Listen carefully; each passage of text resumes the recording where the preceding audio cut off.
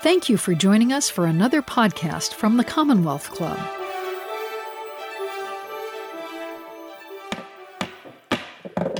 Good evening, and welcome to tonight's meeting of the Commonwealth Club of California, the place where you're in the know.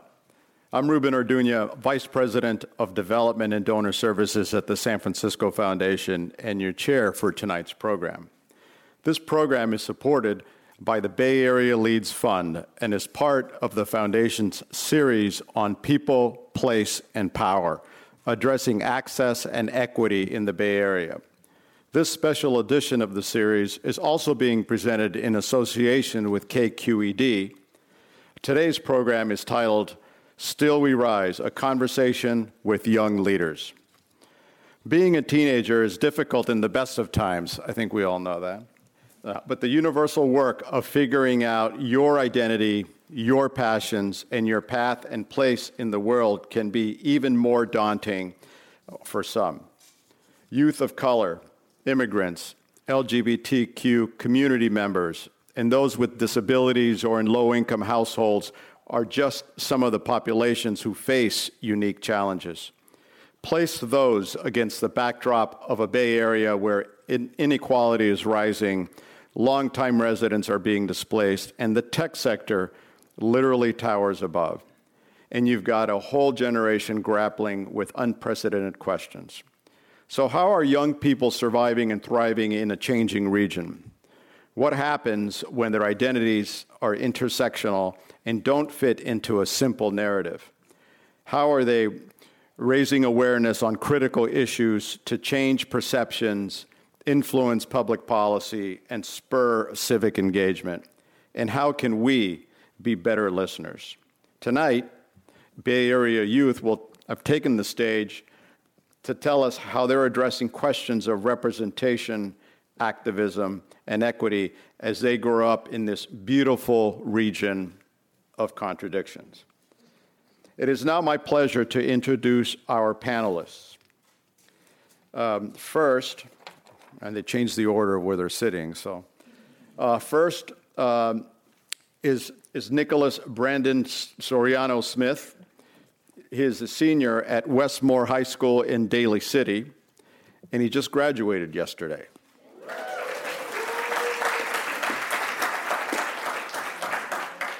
He identifies as biracial Filipino-American and serves as one of KQED's Youth Advisory Board members. He is a singer-songwriter who is passionate about art and music. Nicholas hopes to better his community and one day provide a voice for those like himself. Next to him is Keshkoli Ataka Perez. He's a second-year graphic design major at Laney College in Oakland. He comes from a family of Native social justice leaders in the Oglala, Diné, and Ho-Chunk nations, and now works as an intern and Native Youth Leadership Council member at Intertribal Friendship House. Kesh is a former foster youth who is developing skills that build the power, self-determination, and collective voice of Native youth. Next is Kelly Wong. She is a senior at Abraham Lincoln High School and also a recent graduate. Her parents immigrated to the U.S. from China, and she was born in San Francisco and raised in the Bayview district.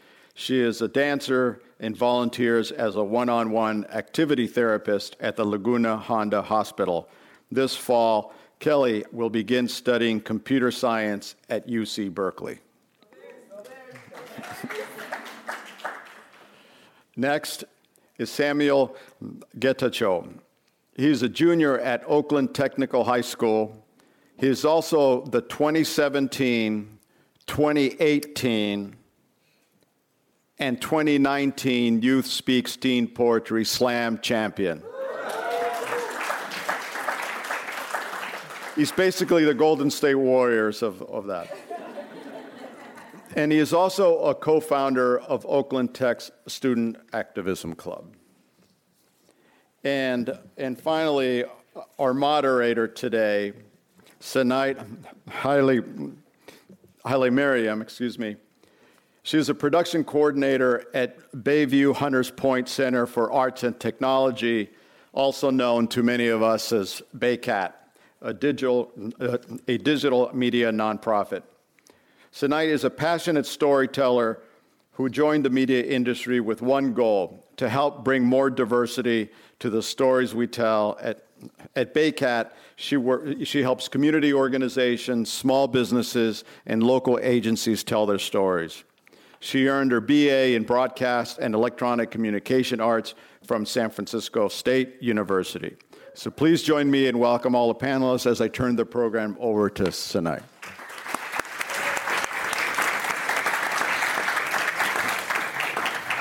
Thank you, Ruben. Good evening, everyone. I'm honored to be part of this conversation. Thank you so much for joining us. This week, the internet was buzzing about a new report, I don't know if you saw it, by an Australian climate change think tank that predicts human civilization will begin to end in 2050. It's about 30 years from now. Regardless if that's even true or not, with news like that coming to you on your smartphone every day, it gets hard not to think about the future. So I'm wondering, do you feel the responsibility for the world you're going to inherit? And if you can think about that, if you can remember, when did you first sense that feeling? Anybody? Oh, well, yeah. I do feel like we're responsible because, it's kind of like, obviously. But, I kind of felt like that after they were saying, like, we only got like 10 more years or something. Of like, what do you remember? Do you know what I'm talking Before about? climate change is irreversible, yeah. Yeah. And that's pretty much what made me think about it. Can you explain what that was, Samuel? I'm not the most educated about this, but the report I think he's referring to is one that said that in about 10 to 12 years, we will reach a point where the effects of climate change are irreversible and we're going to kind of snowball into an unstoppable kind of crisis. I think the sense of responsibility for me, I think, hit before that. I have been fortunate enough to have had a lot of education about climate change, like from elementary school, and like in first grade, they already had us with the 3 separate trash cans, the compost, recycling, landfill, and like telling us about how we needed to stop climate change, and like everything after that kind of my education had incorporated things surrounding climate change into it. And so I think because of that, I wasn't able to I don't think I'm able to pinpoint an exact moment when I realized, but I think especially recently, the sense of responsibility has only been magnified because of how much we're hearing about it, and because at the same time, how much news we're receiving about all the people in power that are refusing to take action on it. And I think it's also scary because we spend so much time working in high school with this promise of you get good grades and you do all your extracurriculars and you get into a good college and one day you'll be able to have a good life and relax and take a breath. And I think it's kind of hard to want to sit down and work for your future when that future isn't guaranteed. And I think that especially has been magnifying that sense of responsibility lately for me. Does anybody else feel like their future isn't guaranteed? Definitely, yeah. With the news about climate change being irreversible by 2030 and the report that you mentioned, it is feeling like I won't have that promise of grandchildren and great-grandchildren to look forward to, and I won't be able to prepare my own children for college should I have children, because nothing seems really stable, and everything there was 1 week months ago where multiple species went extinct, and it was just it's all happening so fast that you can't really tell what's gonna happen 1 decade, 2 decades, 3 decades from now. And Kesh and Kelly, does that change the way that you operate in every day, knowing that maybe in the future you don't know what that looks like? Yeah, definitely. Well, I just made the change from plastic straws to metal straws, and I've been doing a lot more research on where the stuff that I buy from gets their kind of materials from, and trying to be like as responsible for my own actions as well. Mm-hmm. And Kesh, do you hear anybody talking about this around you? Any people your age? Around my age? Yeah, I talk about it with my sister every now and then. And what was it? But yeah, people do worry about it because, like, are we going to have kids? Like, what is their life going to be like? You know what I mean? If it's just like, in 10 years, everything is going to be destroyed.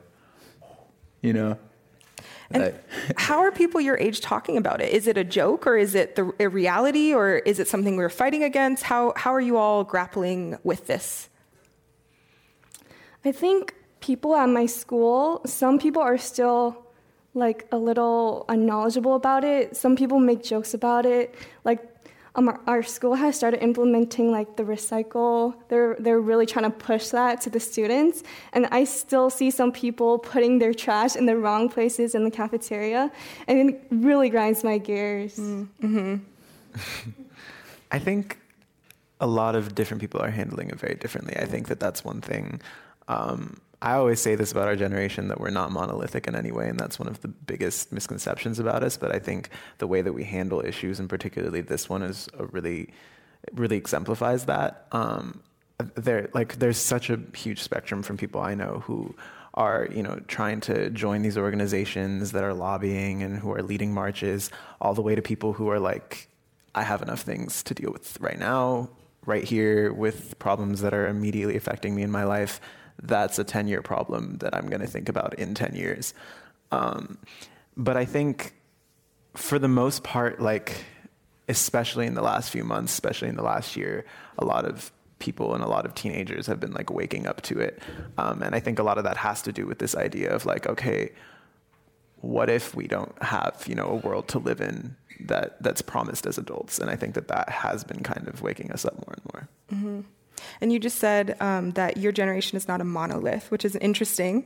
Do you all feel that your generation, how about this? What sort of stereotypes do you feel older generations or other generations have put on yours?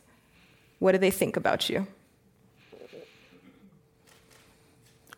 Probably we're lazy, Yeah, like technology obsessed, always on our phones. What else? Kind of like, so used to instant gratification. Yeah.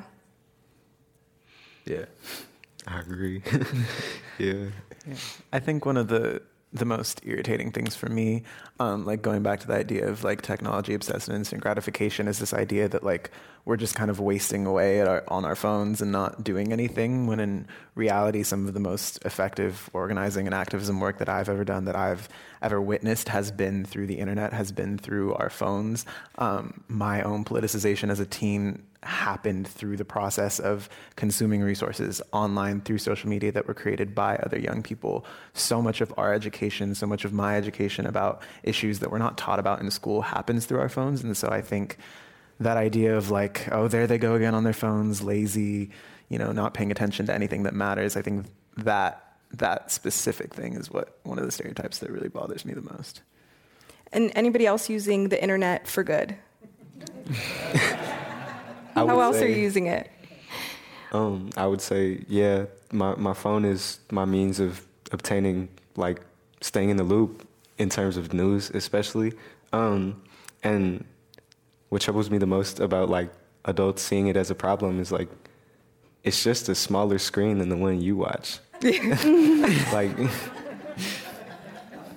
you sit for hours and just stare at the TV, but I just put it in my hand, or we just put it in our hands. Yeah. Okay. Anybody got a rebuttal? So I want y'all to think about the political parties, candidates, voter registration, news media. Think of that as the political system, the traditional political system. How involved are you in the traditional political system?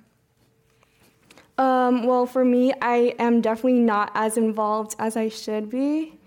And I feel like part of the reason why that is just because, throughout high school, I'm like given so much homework and so much classes. Like, I'm trying to get into college, and they're trying to look for volunteers, extracurricular activities, sports, presidents of ASB, president stuff. And at home, I'm stuck doing homework, so I don't really have that much time to do my own research about politics and doing as much as I should be. And you're saying should. Where does that come from? Where does the pressure to feel like you should be involved in politics come from? Well, it's definitely, I feel like it's put on me just because in classes we hear all of these things that are happening. And I mean, a lot of teens are starting to vote, and I feel like I should be, being part of that. And Nick, how do you feel? Are you involved? I would say no, not particularly. I'm not a registered voter. To be fair, I just turned 18. And yeah, like Kelly said, we're coming from a time in our lives where we're hella caught up in school activities and being prepared for college. So maybe that'll change in a few months, probably, now that all that AP tests and stuff is gone from my mind. But no, I've never attended like any marches, even though I've always wanted to. I find little time to read about politics, even though I like to act like I care about them. And Keshkali, what are some, thinking about the people around you, what are some reasons that you've seen people your age, aren't involved in politics? I mean, I've seen a lot of people who are just like, kind of like, oh, I don't have the time for it. I got to go do something else, Like at the campuses, the college campuses I was at, there was just people there like trying to get people to register to vote, and everyone was like, I'll get you next time. You know what I mean? Do you feel like there might be a reason for that? Maybe it feels like, it kind of feels like you have no impact, you know what I mean? And so that, like, through the whole voting system and all that, especially with, it feels like you have no impact, Do you feel that way? That's how I feel. That's how I feel personally. You know what I mean? Do you have an example of anything that you've tried to make impact with or tried to make change in that didn't go the way that you had hoped? I mean, I didn't vote at all. I didn't. By the time, I didn't vote. But that's okay. Yeah. But just seeing how Trump, how he got elected at Electoral College and all that, it's like, does your vote matter if it's going to get handed off to that? Mm-hmm. You know what I mean? Mm-hmm. And that's just. Yeah. So a little bit of distrust. Yeah. And everybody feel that, or some of us feel that on the panel. So then, when it comes to engaging younger people in politics, does the responsibility where does this responsibility lie with the young person or with the political system? I think that it lies a lot with the political system. I think the way that our political system works now, it very intentionally creates a group of people that it is like created for and people that it is not for. And it kind of like, and then through that creates a group of people who, consider themselves voters, who are educated about the process, who know where to register, to, know when you need to change your address or how often you need to update registration, who know the jargon and everything and the ins and outs of the political system, and then also very intentionally creates a much larger group of people who just are told often that voting is not for them, who are told that their vote doesn't matter, and who oftentimes are gerrymandered out of having their vote have the impact that it should, who, have things like the Electoral College that are put into place to minimize their votes. And so I think so much of that is being broken down by our generation. I think partially because of how accessible information is through the internet and how easily we're able to educate each other. But I think a lot of the responsibility for that does lie with the existing political system and the way that it kind of cuts certain people out of voting and participation in the political process. Thank you. And y'all agree the political system should be adapting with each generation? Sorry to put you on the spot, but quick brainstorm session. What's one way that you think the political system could adapt to be a little easier for you to be involved? What would you like to see? Are you talking about like registering to vote? I mean, yeah. How would you make registering to vote easier for you and your community?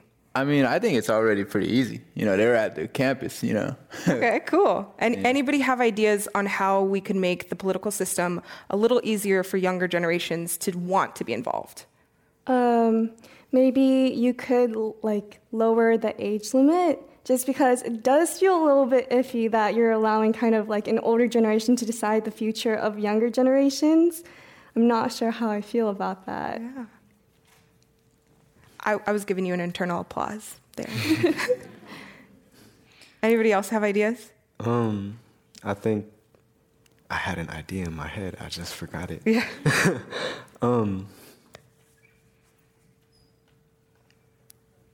Maybe it'll come back to me. Okay.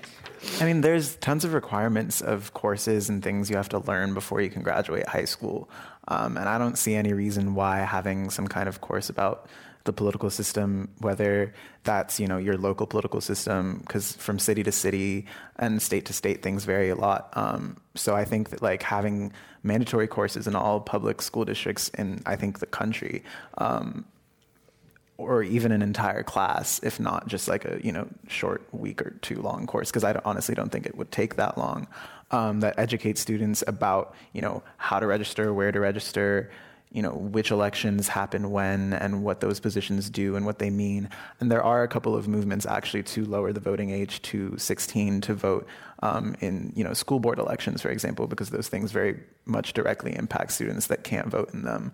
All the way to, I think Massachusetts has a pretty strong movement right now to lower the voting age, I think, for all statewide elections to 16 as well. So I think, I think that's a more contentious issue than just providing education, but I think both of those things could work really well. Cool. Yeah. So what I was going to say was, I think something that's super important are local and state elections. And no one really emphasizes that, you don't get people that research their candidates on that scale as much as they do for presidential elections. So you just get a ton of people that aren't involved in communities that they're most directly a part of. And I think if you get people to care more about that, you could see a much greater turnout of youth on election days. And yeah. So you said you want to see more people involved in things that don't affect them. No, I'm in local and state elections. Yes. Okay. Yeah. Got it. Thank you. And Keshkoli, when we spoke earlier, you said that you don't even think that most people know natives exist. Can you explain what you meant by that? Can you tell me, does that impact your relationship with these socio-political issues? Dang. What is it? Yeah, kind of, because, we had the big old, what was it? No DAPL protest, and, it just kind of got, swept under the mat, you know what I mean? And, it's they were doing some crazy stuff out there. They're, shooting people with water cannons, sicking dogs on old ladies, shooting old people and all that, But then it's just, everyone's who cares? You know what I mean? And, yeah. That's what. And how does that impact the way that earlier you were saying people might have some distrust in the system. Is there a connection there with the way that you saw your community being treated, and also how you feel about yourself being treated in the political system? Oh yeah, definitely. It's why even care about a government who doesn't care about you? You know what I mean? Yeah. So would you all be more inclined to be involved if you saw more change happen? Oh, definitely. Yeah. Okay, interesting. Thank you. Now, On the other hand, there are some young people right in the middle of these conversations. Like Marie Copany, she's the 11-year-old fighting for clean water in Flint, Michigan. David Hogg is the survivor of the Parkland High School shooting who has gotten a lot of notoriety. In March 2018, Samuel started experiencing some of this attention after speaking at the March of Our Lives protest in Oakland. Samuel, what did that performance in March spark for you?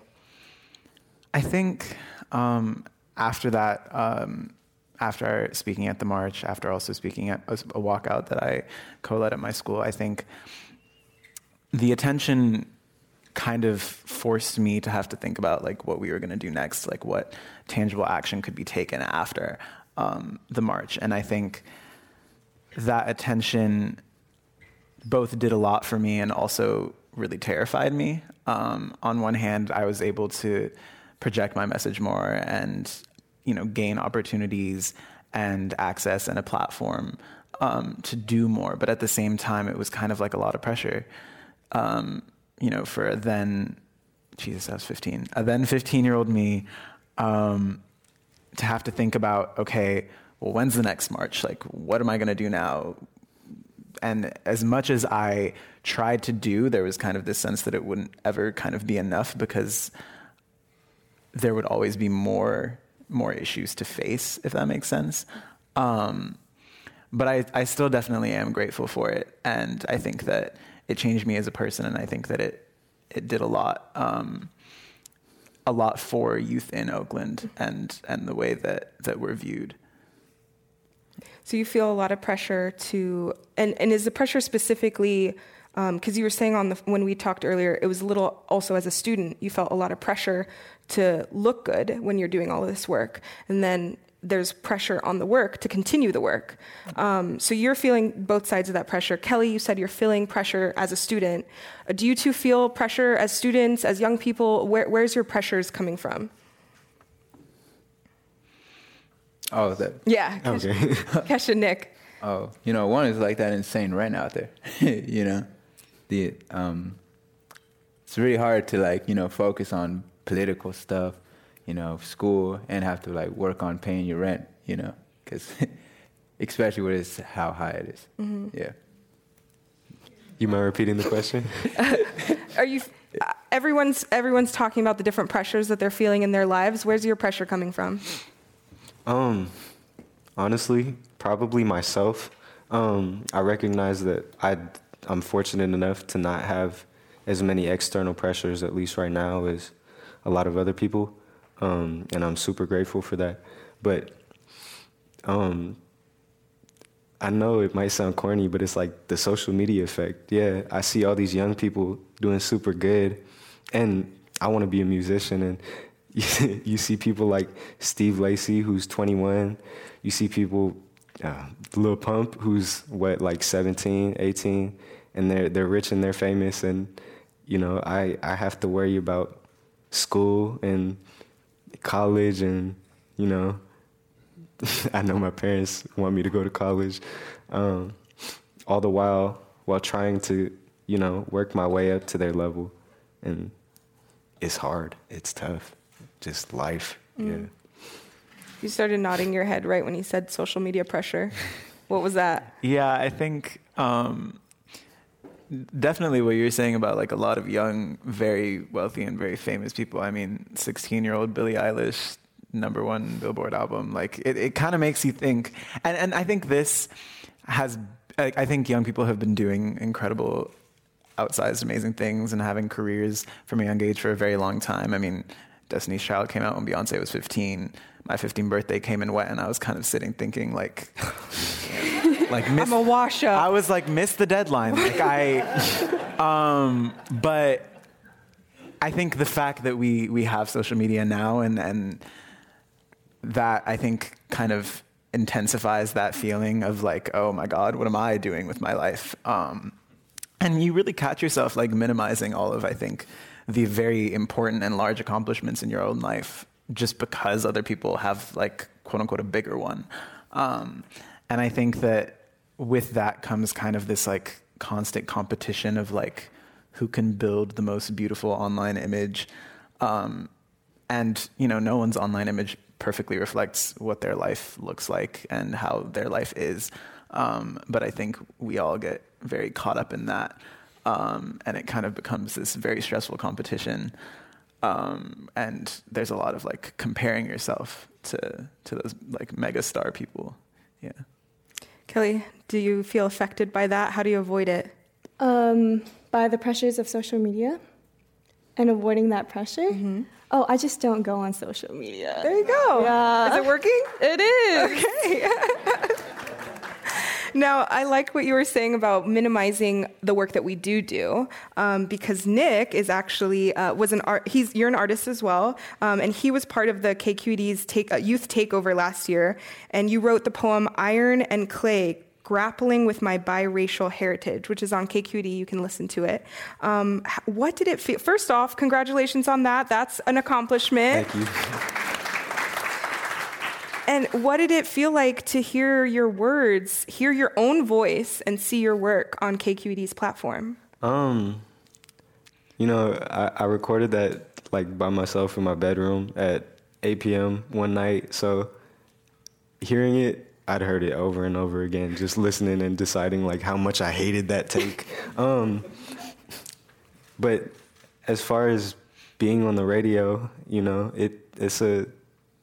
I feel like it's a smaller accomplishment than it is, because not many people get to say that. And I remember it was second period auto class, like last month. My friends and I were just sitting at the start of the period and just waiting for it to come on. And he'd be next to me and he'd be saying, "It's not on yet. It's not on yet."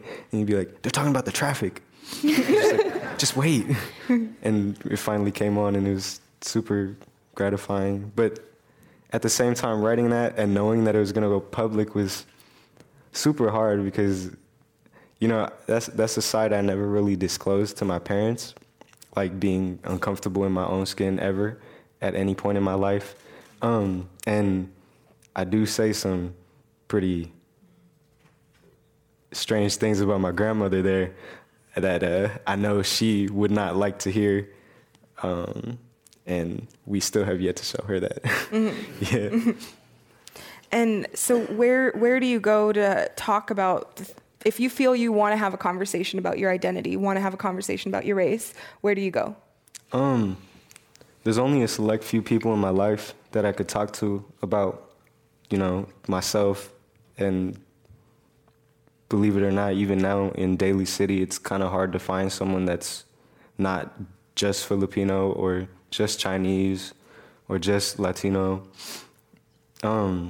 So really the only people that could actually relate to me are, one, my sister, and then I got my friend Donovan Chapman right there in the audience. He's also Filipino and white, and we have a lot of conversations that I've only ever been able to have about, like, with him. And yeah, it's super comforting just knowing that there's other people that go through these like little unique things that I experience. Nice. Where Kesh and Kelly, where do you go to connect with people that you identify with, whatever that means? Well, I volunteer at the Laguna Honda Rehab Center. I just basically hang out with Chinese people, elderly Chinese people, and they teach me a lot about like culture and just like how, like what it was like for them to kind of migrate here to the U.S. And it teaches me about my parents' struggles a little bit. And yes. Nice, thank you, Kesh. Oh, yeah. People, can you repeat the question? Where do you go to connect with people that you identify with? Oh, yeah. Well, I work at the IFH. That's just filled with, it's like a big old Native community center. So, I get to see all my people there. It's like all of us bunched into one little spot. So I go there, Now, so I was brainstorming some questions for this conversation, and I asked my dad what he would like to, what he'd be interested to know. And he was interested to hear that, to ask, does it feel that you have one world, the young world, where you talk with people on the internet, you communicate in a certain way, and then you go to the other side of your life and you talk with older generations? Does it feel, how big does that gap feel? And is it frustrating, if there is that gap, to have to switch? I don't feel like it's that frustrating. I feel like the way you talk to your friends is a lot different than when you talk to like your boss, you know? Some things just aren't appropriate to talk to like in a professional sense, and I feel like that's okay. So it's easy for you? A little bit. Okay. I like your cautious confidence. A little bit. Got it. How does everybody else feel? Do you feel like there's a little bit of a divide between, is there an us and them? I don't know if it as much feels like there's an us and them. I think one thing that is really common among our generation is how easily we're able to code switch, and then that doesn't necessarily have to be. Can you explain what code switching is? Yeah. So most of the time that I've heard it, at least, it's been used in the context of like racial communities. So, for example, if you're speaking African American vernacular English with your friends versus what is commonly considered proper English with your teacher, like having to do that transition between, class and lunch, for example, that would be considered like code switching. And so I think that our generation is constantly code switching between the way that we talk on the internet, between the way that we talk in person with our friends, between the way that we talk to our teachers, our bosses, our parents. And I think we do it so much that it comes naturally, at least it kind of does for me. I don't really know why that is. I think that's because we spend so much time transitioning between our phones and the real world. I think that has to do with it. Okay, got it. Thank you. Kesh, do you have anything to add, or Nick? Oh, you got it. Okay. This is an audience question. How have your family and community, specifically adults, cultivated and supported / challenged / encouraged your activism? Anybody that feels they want to answer that one?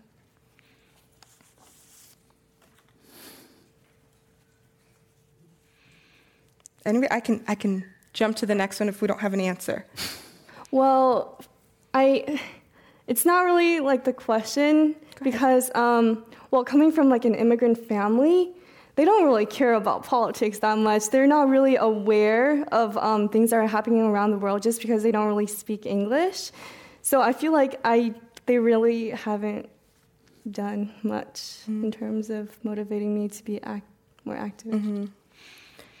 I think for me, the biggest thing that both of my parents are also immigrants. My parents immigrated from Ethiopia. And I think the biggest thing that my mom especially did for me from a very young age was she always told me, like, just because somebody older than you told you to do something, don't do it if you don't know why. Always ask why. And I think that's very untraditional, even in the context of like Ethiopian households, and got me into a lot of trouble when we would go back and visit, and my older cousins would tell me to do something and I'd just be like, why? And they would look at me like I was insane. And even like caused problems with relatives that we had here just because it was so untraditional in that setting.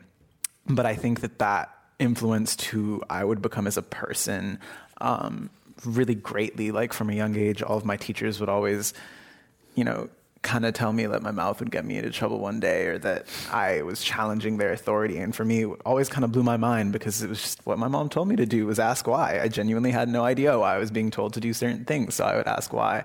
And I think that idea of like questioning all authority did a lot for me in terms of the work that I would later do. Nice, thank you.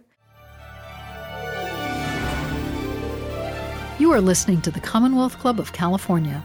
Hear thousands of our podcasts on iTunes, Google Play, and Stitcher. And when you're in the Bay Area, please join us live for one of our 500 programs each year. You can find us online at commonwealthclub.org. Now, back to our program.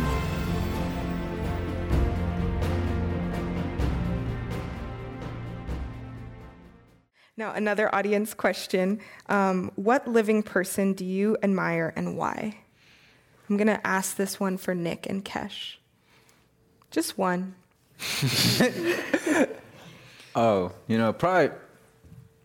Probably. Or is there anybody in your local community, in the Bay Area, that you look up to?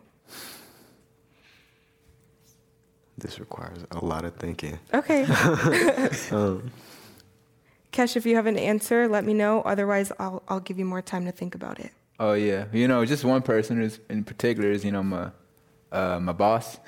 She's kind of like she's super helpful. Her name is Carol Wagpa. She helped me get here tonight. She's the one who put me in contact with all of this. So that's someone I admire. Also my grandparents. Basically my whole family. You know what I mean? And because they kind of made me who I am today and all that. Nice. I don't know who else I admire. You know what I mean? I can't give like a person like that off the top, which is kind of upsetting. I wish I didn't have to think so hard about this question. So I've said that I'm a musician, so I guess I could give D'Angelo as an example. He's still alive, and he makes beautiful music, and I would like to as well. But as far as like as a person, I'm trying to blaze my own trail, I guess. I don't really look towards anybody else, at least right now. Kelly, from your educational experience, what's something you wish you could change or improve on? I definitely wish I took more time to be social with my friends, just because I spent so much time like working to get that perfect SAT score that I kind of like dropped some of my friends. So I do wish I made more experiences in high school. So let's flip that question. Oh, no. At Berkeley, what are you going to work on? Oh, God. No, not failing my classes, probably. Okay. Yeah. You'll do that. I know that you'll be able to do that one. So now this is a pretty broad question, and we're not thinking specifically politics, but what is taking up the majority of your brain power? Where, and it's okay if we could think, let's think about the last 2019. Let's think about 2019. What has your brain been focusing on? And we can just say some things that you've been putting brain power to. Hopefully something. I think for me, it actually had a lot to do with what Kelly was talking about and the idea of like balancing your social life with work and school and everything. And I think I'm, coming towards the end of my high school career. I just finished my junior year in high school, and especially in like the second semester, I was kind of thinking like, after this we have, and especially because a lot of my friends are seniors, a lot of them are just graduated, and this past year was kind of a lot of us like freezing at random moments, looking at each other and thinking, oh my God, you're about to leave me. And like this idea of like running out of time. And I'm a really like sentimental person. It's kind of one of the things that irritates me about myself. But like I'm very big on like the whole you only live once thing, and like making sure to make enough memories and not having regrets. And so kind of like being like, oh my God, how do I balance not wanting to regret not having done certain things in high school with, making sure that I have a future that I'm happy with and that I'm proud of. And kind of like what consumed a lot of my brain power was like missing a lot of things because I was thinking so much about not wanting to regret things, and kind of going to this like cycle of like spending too much time trying to budget everything and make sure that I don't regret anything, to the point where I'm missing things and then regretting that I missed them. And that I think has been consuming a lot of my brain power. Okay. Sounds like there's a lot going on up there. Yeah. Kelly, what's taking up your brain? Oh God, there's so many stuff. Yeah.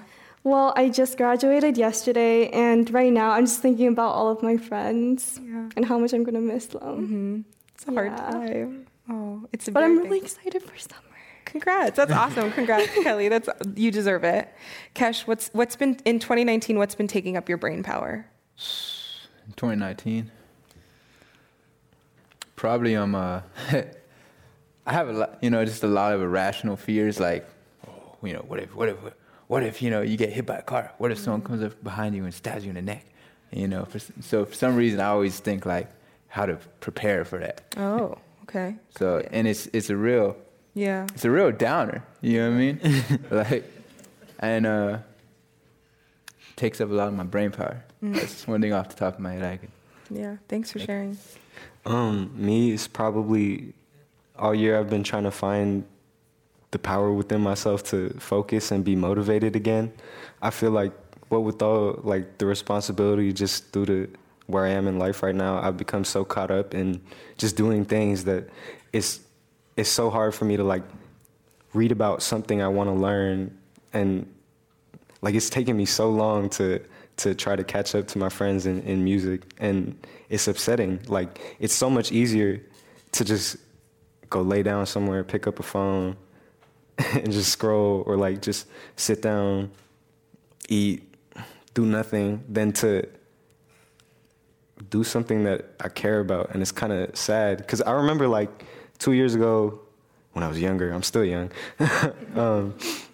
it was just so easy to like say, I want to exercise, and I just go. But now it's like, I want to exercise, and then you just don't. Yeah. Like, it's frustrating, and I know it's not a unique experience. I have so many friends that experience the same thing. I don't know what it is. I don't know if it's phones just like wrecking our attention spans or something, but yeah, I've multiple times out of frustration of like deleted all my social media, and then something pulls me back in, and I'm like, whoa, I might be addicted, and I'll delete it again. It's like a cycle, and it's hard to get out of, but I feel like it's necessary. Mm-hmm. That laughter means it's not just you. It means there's other people too. I feel like we're in that boat. Now, I'd love to hear one or two people answer this question. This is from the audience. How are you investing in yourself? How can you inspire others to invest in themselves?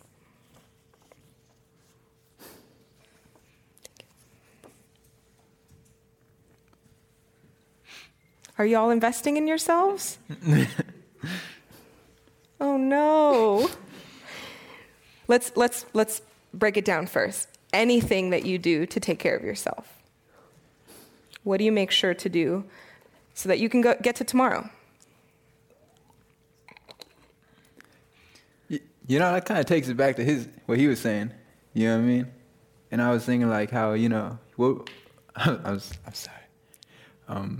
How you're talking about the vicious cycle. Yeah. Like just looking at your phone and just being like, you know, being caught up in that. It's like, you just get stuck in that. You don't really work on yourself at all. You know, you just get kind of stuck in a loop, going on and on and on and on. You know what I mean? Mm-hmm. But yeah. Samuel? One thing that I did in this past year past school year that I'm actually really like proud of myself for having done is like just like made it a habit to force myself to go to the gym every day and like spend like however much time I can squeeze in, like 30 minutes to an hour, just like phone off. I can have my music, that's it. And just, you know, I don't work out with other people, just like have that time for myself. And I think more so than like the exercise part of it, it's mostly because I'm so busy all the time, and I'm always like cutting into certain things to make room for more work. Like whether I'm, you know, with my friends and like I had plans, you know, these plans for like a week with my friends to like go to a barbecue all day. And, you know, all of a sudden the day before I get an email and I'm like, okay, yeah, I can take a conference call for 30 minutes in between that. And like, just like, I always do that and like cut into, you know, certain things that were meant to be, you know, time for myself to enjoy myself with work. And so I found that like the gym is the one place where I will not allow anybody to text me, to call me, to talk to me about anything. And just like having that time for myself, I think that that's one way that I've been able to make sure that I can, you know, be sustainable for myself. And I think that everybody should have something like that. It doesn't have to be, you know, exercise, just like something that you do for yourself every day that is just for yourself, that you do not compromise. Mm-hmm. I think that that's something that everybody should have. Cool. Totally agree. Definitely agree. I love this this audience question. Let's say all the roadblocks dissolved away. The high rent, lack of mentorship, lack of resources, etc. All your basic hierarchical needs are met. What would you do then? Getting excited just thinking about it, right? What would you do, Kesh? Oh, you know, I'm simple. You know, I just get an RV, I'd go out to the desert, and I'd probably just look at the try and track down aliens. Simple man. Nice. Anybody else? What would you do? All the challenges you're up against disappeared. Do we have like an unlimited source of income? Sure. Wow, that. For you, Kelly, yes. I'm gonna have to think. There's so many possibilities. How about that? What's the first thing that you would really want to do? Well, ever since I was a little kid, I always wanted to like build some schools in some third world countries. I think that would be probably what I would do with my money. All right. Yeah. I was going to build some schools. Oh yeah. Thank you. All right. Now, a lot of these questions are asking about the political education. And I can't read through a lot of these, but I want to make sure we talk a little bit about that. But essentially, I think a lot of these questions are getting at, are you learning what you need to learn? Sorry, I have a lot to say about that. But, All right, we people are here to listen. I do not think we are at all. And I complain about this all the time. My mom's so sick of hearing it. And I mean, to a certain degree, like it is situations that I put myself in with taking certain classes that I'm not necessarily required to take. But at the same time, the reason that we end up in those classes a lot of the time for me and my friends and my peers is because we're told you're not going to get into college without this course on your transcript. And so, here I am trying to find the integral of a function, and I'm thinking, when am I ever going to use this if I don't become a mathematician or a calculus teacher? And I just realize how many hours I spend learning information that, while it might be interesting, I will probably never, ever, ever need to use. And I think we even just with basic graduation requirements learn so much information that doesn't apply to us or that we're never going to need to use. And at the same time, there's so many things that we actually need to learn to be basic functioning American citizens. And even if that's just learning how to file taxes. This past year, I had to file taxes for the first time. I gave my dad all of my checks and I said, you do it, because I don't have time. And he did it, but I was just thinking you can go to jail for tax evasion. You can literally go to jail for not knowing how to do something that you're not taught. Yeah. How does that make sense? But at the same time, you can't graduate high school without learning algebra. That doesn't make sense to me. And that's just at a basic level of, avoiding jail time. You can, whether or not you should, you can go your whole life without ever voting, and that's not something that you will be punished for. But at the same time, there shouldn't be a reason in a society that prides itself on being a democracy where we do not have voter education in schools. And, there should be no reason for us to not learn so many of the things that, on a more basic level keep us, out of jail, but at a higher level, teach us to be useful and functioning and contributing members to society. And at the same time, we're forced to learn so many things that I think are at, worst useless and at best mildly interesting. Checkmate.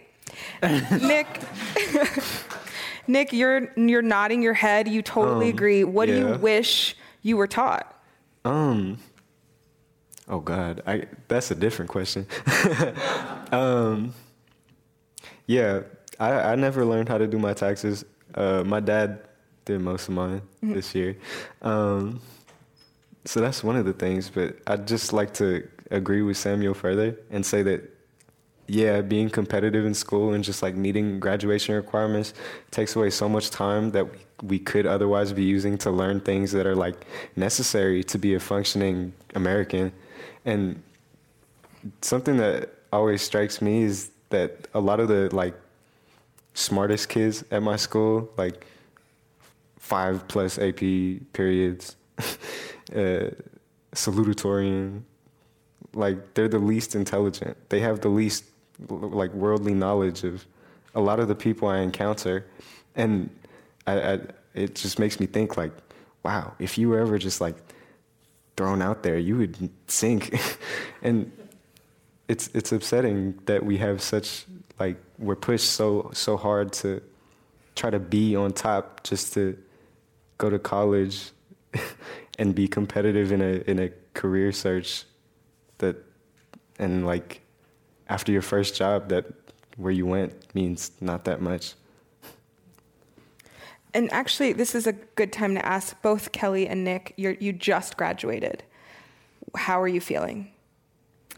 It still hasn't really hit me yet. I feel like I'm still going to go back to class tomorrow and see my friends.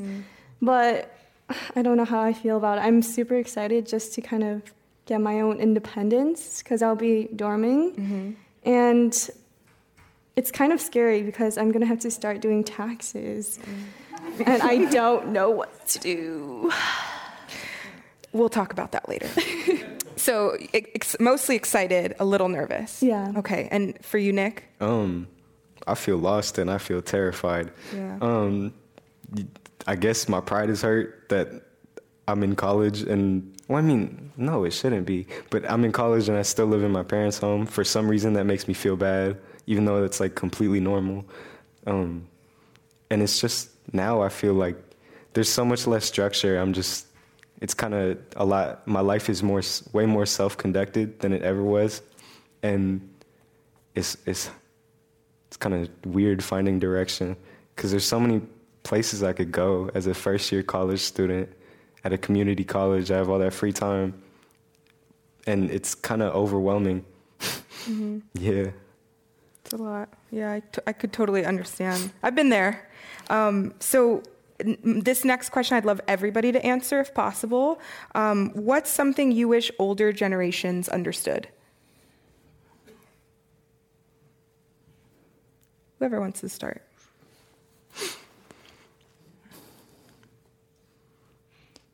I think one thing that I think older generations should understand is that, it's not time to give up just because you see something that inspires you. I think oftentimes after events like these or after marches or protests that are led by youth or after really anything major that young people do, a lot of the message from older people is, oh, well, you guys are going to save the world, so we don't need to do anything.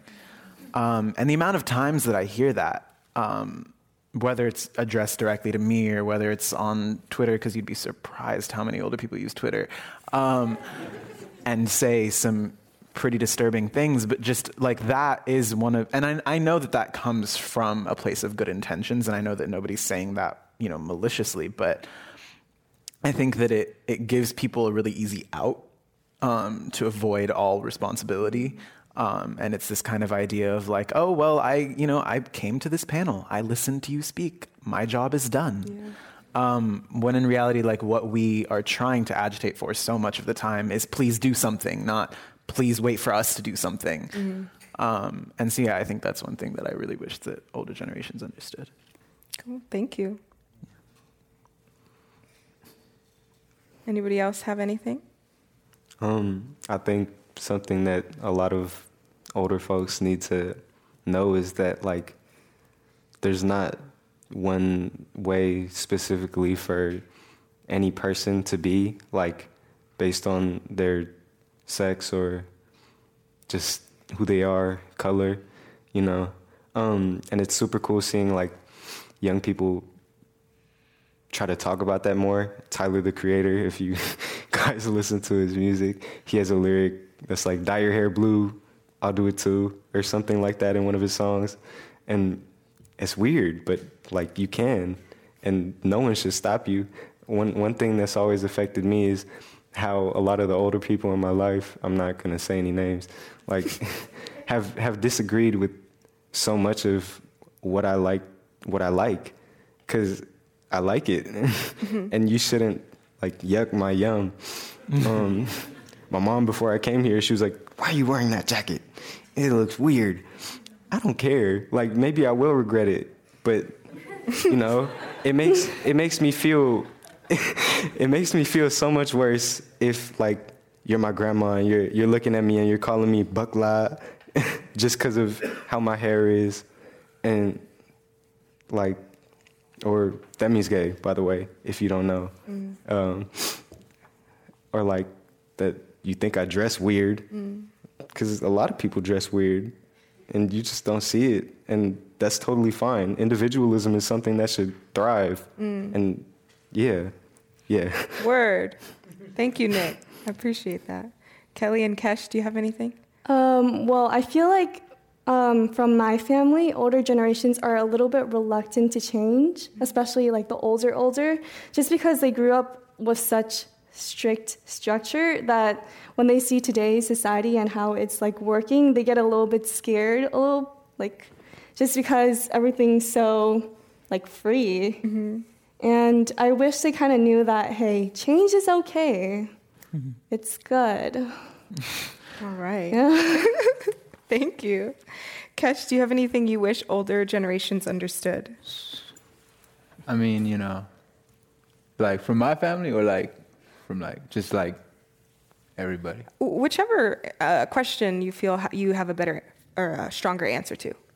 Probably in like my family is just like seeing a whole lot of like handing off the like the tablets.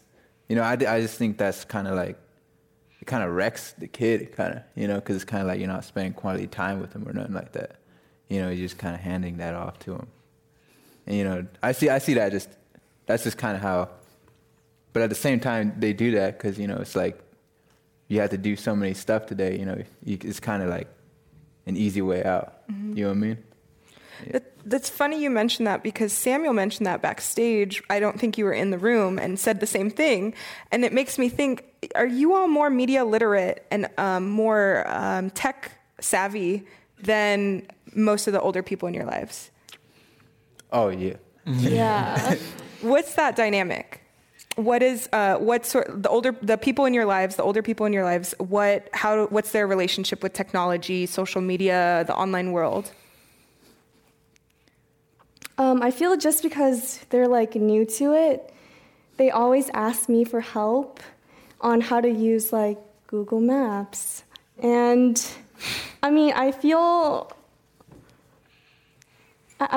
lucky to have them. I'm not like I don't really care if they do ask me for help. But then what really irks me is when, my parents use WeChat as a way of communication. And on that site, you can send each other like links to news articles. And just the other day, my mother sent me a picture of like a really photoshopped giant turtle. And the wall was really bent. And she told me, hey, look at this turtle. Isn't that amazing? And I had to tell her, Mom, the wall is bent. It's not real. Yeah. And Yeah.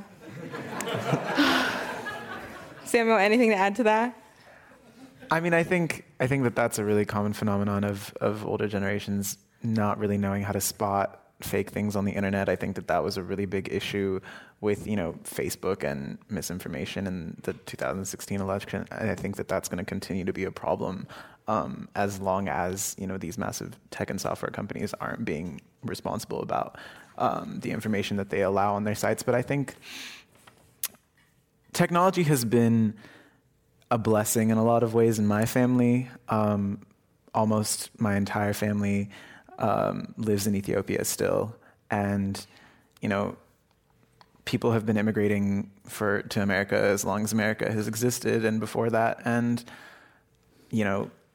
I can't say that any other generation has been able to video chat with their grandmother who's, 2 continents and an ocean away. And I think that having that kind of easy contact has been really nice. I think that it's really interesting to watch the way that tech trends hit here versus hit there. A couple of years ago when we went to Ethiopia, it was really interesting for me to see how all of my cousins who are around my age were using Facebook the way that we use Instagram here. And here it's almost guaranteed every teenager has an Instagram. You walk up to somebody, you don't say, do you have an Instagram? You ask for their Instagram, And it was kind of the same thing there, but with Facebook. And I thought that was interesting how that kind of hit Ethiopia a little later than it hit here. But I think that has, more to do with geography and socioeconomic issues than it does with generational differences. But I think both of my parents, have smartphones. They know how to use them. I trust that they don't believe everything they read on the internet, so I'm fortunate in that way. Yeah, we've come to this interesting time where the kids are saying, don't believe everything you see on the internet. It used to be the other way around. Unfortunately, we've reached the end of our program. I would like to thank our panelists, Samuel Getachew, junior at Oakland Technical High School.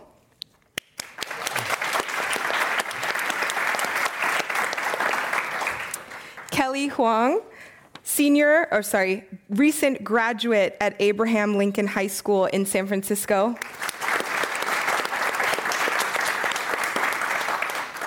Keshkoli Atakai Perez just finished the second year at Laney College in Oakland.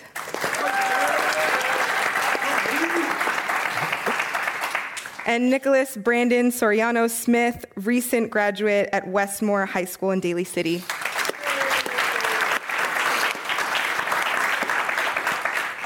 This program has been supported by the Bay Area Leads Fund and is part of the San Francisco Foundation series on people, place, and power, addressing access and equity in the Bay Area. This program is presented in association with KQED. We also thank our audiences here and on radio, television, and the internet. We want to remind everyone that there will be a reception immediately following the program outside this room.